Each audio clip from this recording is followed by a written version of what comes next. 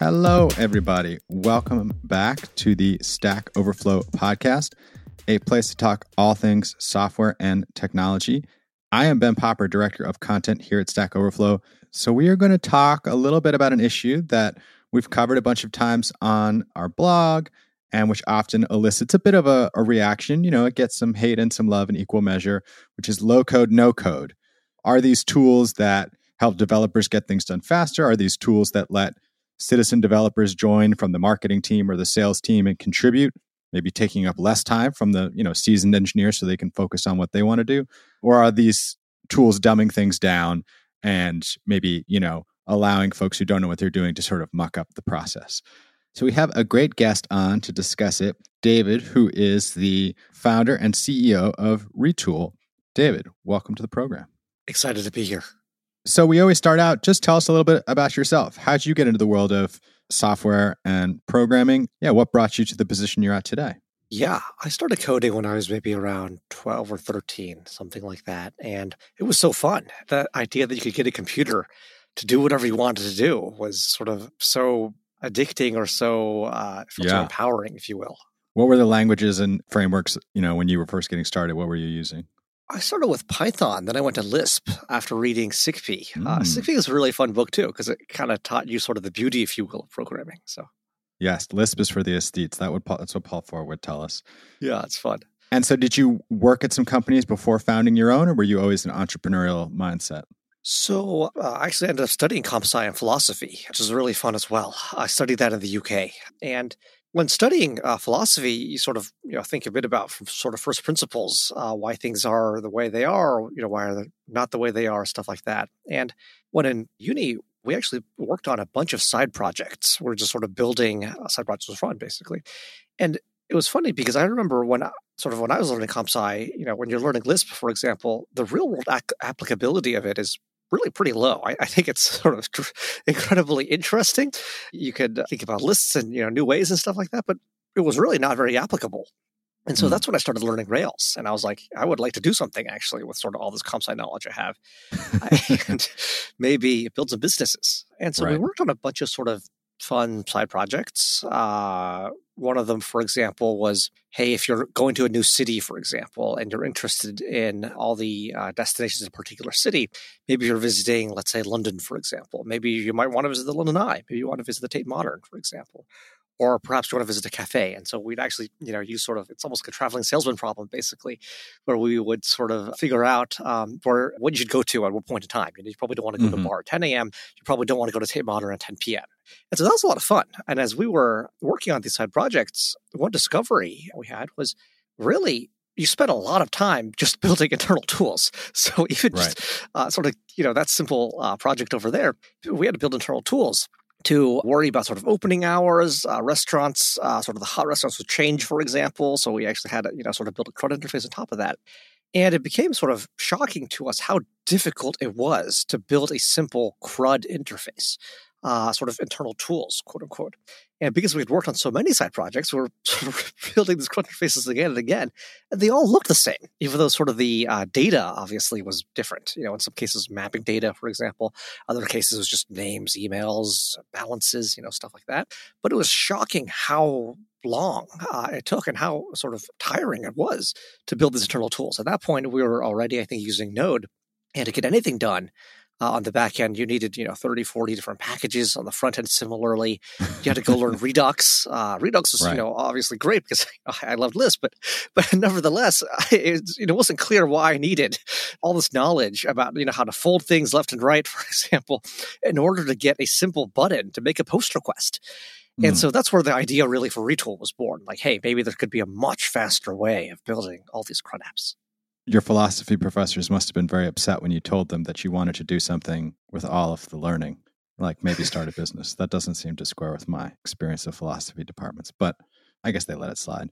So in founding Retool, what was sort of like, the first problem you attacked? Clearly you had identified a pain point for yourself. What was the MVP like and how did you build that? Yeah, so this I think is super interesting because the MVP we built was conceptually very simple. Again, it worked for so many use cases that even we were actually rather surprised by it. Basically, the MVP we built was a table, a button, and a text input. And so for those who don't know, Retool is kind of it's like React, but drag and drop, you could say. And we sort of support all, let's say, the API authentication, stuff like that for you. And so when we first started out, we only had 3 components, sort of in our component system, in our design system, basically. And it was a table, a button, and a text input. And it was pretty simple. It wasn't really that complex, but it was really actually quite shocking to us what you could do with just these 3 components. If you really squint, sort of most internal tools are basically some combination of table, text input, and button, basically. And so whether it was, for example, I think our first customer, they were sort of this mobile app that was an easy way for Lyft and Uber drivers to drive for both at the same time.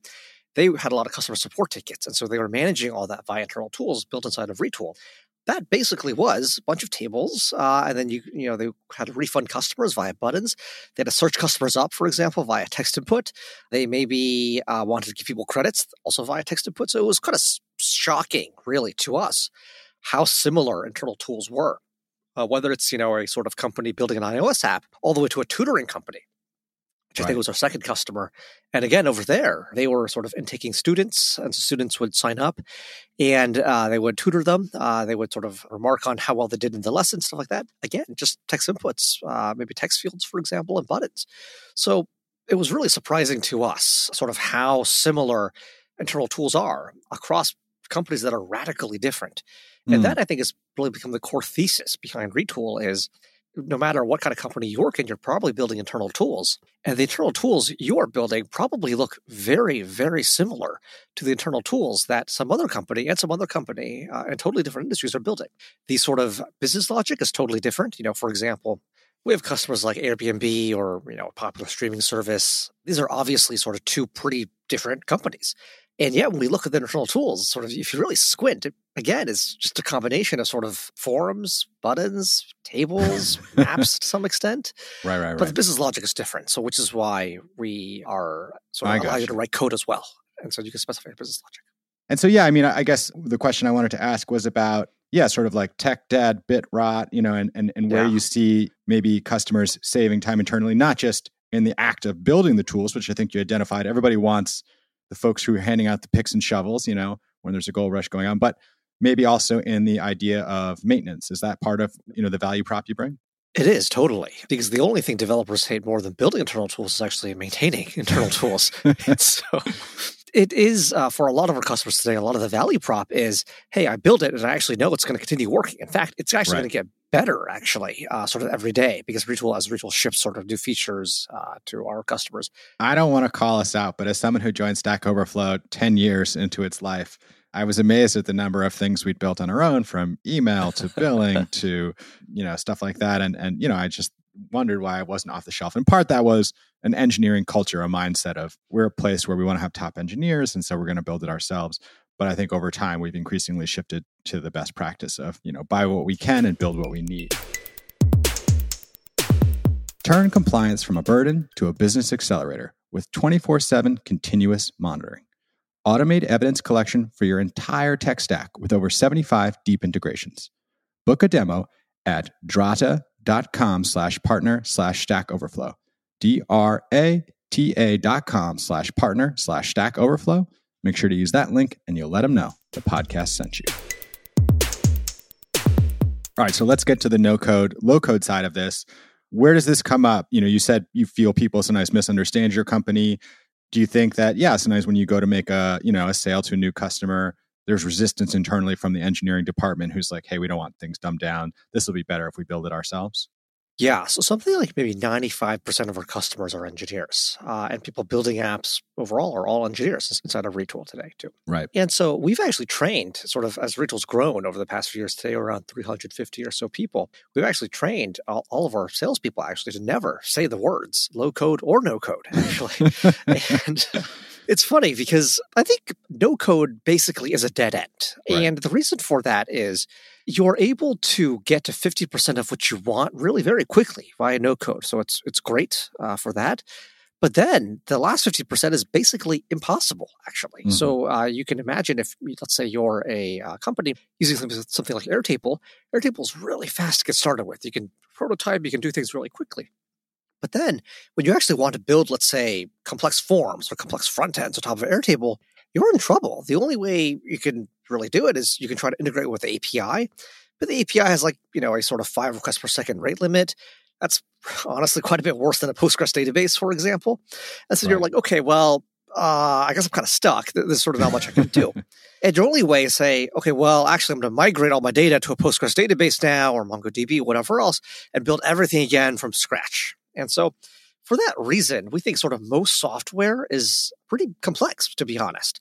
And the only way to build this complex software is actually by writing code. We think code is the best way of getting a computer to do something, which I think is, maybe a pretty controversial, if you will, belief, at least for non-developers, at least. So, you and I talked a bit about internal components and how those might be similar companies. That was kind of the spark that set you off on building this company.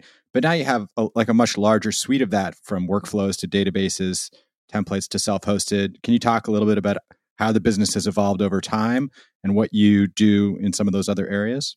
Yeah, totally. So what we've discovered is developers, as they've sort of adopted more and more Retool, they actually want to do more things inside of Retool. So I would say sort of the core thesis behind Retool is a lot of things that developers work on should actually be commodities.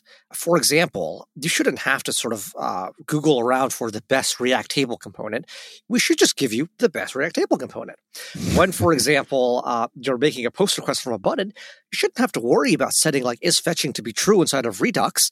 And then when is fetching is true, show a loading indicator on the button. And then when it comes back with an error, show the error message. Or you shouldn't have to worry about, trying to bounce the button so it can't be clicked twice, so the form submits twice. These are all sort of basic things, basically. And so we want to give you all these things out of the box so you can actually focus on business logic that's specific to you. So if you're, a specific customer, whether you're, for example, an Airbnb or an Amazon, for example, what is specific to them is actually not the button. It's not like setting is fetching to be true. Instead, it's the core business logic of how the insurance program at Airbnb works, for example. So that to us is what we really focus on. Is we allow developers to focus on the code and then not focus so much on the commoditizable stuff. And that's true of front ends, but also true, for example, of back ends, which is why I started workflows. Right. So with workflows, for example, it's a similar insight to sort of the front end, which is getting a cron job to run on a sort of regular basis and making sure it never goes down is actually a surprisingly hard problem. Because let's say you have an EC2 instance, for example. How do you monitor that EC2 instance? What if the cron job starts silently failing? How do you get notified, et cetera, et cetera? These are the kinds of sort of problems we realized developers also had on the back end, which is why we launched a workflows product, which is sort of cron in the cloud, basically, where if there are errors, we immediately notify you. You can go and browse results from past runs, so you can go debug things nicely, et cetera. So that's how we expanded up into workflows and how we expanded to mobile and DB and sort of storage as well. So now Retool is a pretty fully featured platform. So how many employees do you have at the company now, roughly? Today, we're around 350 or so. And what has been your take, and it's, maybe some of your employees, on sort of the latest turn of the wheel you talked about, how far you think no code can go, and, that code is the best way to communicate. What about all this, brouhaha I see on Twitter of people just telling an AI, hey, go build me this button, and while you're at it, try out this back end, and it spits back some code, you can test it, and you go from there. So do you think that that's something that people will actually be incorporating into their companies in the near future? And do you think there's ways that maybe Retool can take advantage of some of those advancements? I think totally. And we're investigating that right now. We have a bit of a research project going on right now, actually, inside of Retool. My take on this AI stuff is I think it's very good for getting you started in the sense that you still do need to know what code is. It would be, I think difficult for sort of someone who doesn't know anything about code to specify to an AI, I want a program that does this, and for you to sort of explain, the nuances. I think, again, code is actually, again, the best language. And if you look at AI, it's still generating code, right? So you can sort of read the code and iterate on it. Yeah. And so we think AI is sort of a really big accelerant, if you will, and sort of getting a V1, for example. But then, as we know, as developers, getting to 80% is kind of not the hard part. Like, you can build 80% of any big website of, an Amazon or a Netflix or, whatever else, or Airbnb. You and I could do it in a weekend if we really wanted to. We could build 80% of any of those websites. In the end, the really hard stuff is like the last 20% of, the real customizations, basically. And that is, I think, where you still will need to know code because you're trying to get a computer to do a highly specific thing that cannot have any ambiguity. Let me ask you, From your perspective, where you sit, what are you most excited about in the year to come? Are there things on the roadmap you want to tease, or just developments within the space that you think are exciting that you might be able to capitalize on? Yeah, so one thing we're pretty excited about is launching some sort of app store on top of Retool, which is today, if you think about software, sorry, this might be kind of philosophical for a bit, but if you think about software, it's either basically build or buy. So you either sort of build something entirely from scratch, sounds like you guys have done at Stack Overflow, or you buy something off the shelf. And when you buy something off the shelf, generally cheaper, but it's probably not custom specifically to what you want. And if you build something internally, it takes a long time, but it is exactly what you want. Right. So what we're really excited about at Retool is, hey, what if Retool can give you, for example, a template or a good starting point? And so, one example here is Stripe uses Retool actually for equity management.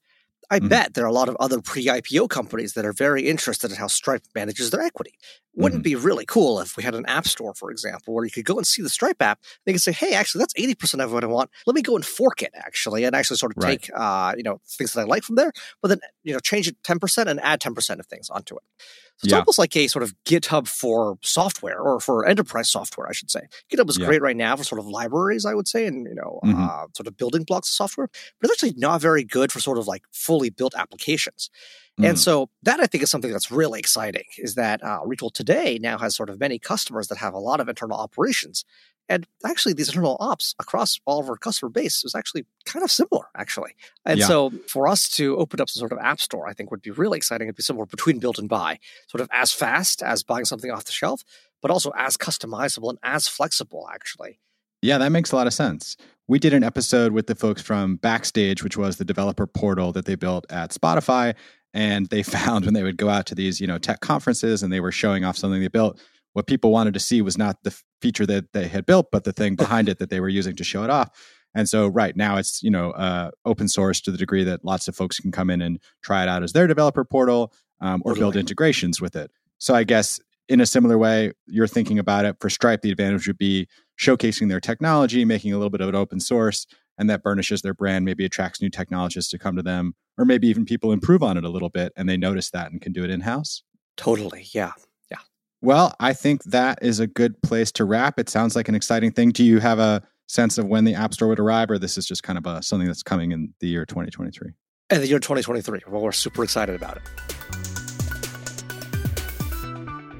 All right, everybody. Thank you for listening. That was a fascinating episode. As we do at the end of every show, I'm going to shout out the winner of a badge, somebody who came on Stack Overflow with a little curiosity or a little bit of knowledge and helped a bunch of others. Awarded 2 hours ago to Ajib a favorite question badge. They've asked a question that's been saved by 25 users, so it must be worthwhile to a few people. How to convert a list to a dictionary with indices as values. Oh yeah, asked 6 years ago, 140,000 people have viewed. So helps quite a few folks. Appreciate it and congrats on your badge. I am Ben Popper. I am the director of content here at Stack Overflow. You can always find us podcast at Stack Overflow. Email us with questions or suggestions. You can always find me on Twitter. I'm just at Ben Popper. And if you want to leave a rating and a review because you like the show, go ahead. It helps. David, tell the folks who you are. Say your full name, your title again, and then where you want to be found on social media if you want to be found. And then, give a shout out to where you think listeners, who are developers or engineers, where should they go to check out Retool or to try a demo or to learn? Just whatever, call to action you think is best. Hey, I'm David Shu from Retool. You can find me on GitHub or Twitter at DVDHSU or at retool.com. Thanks.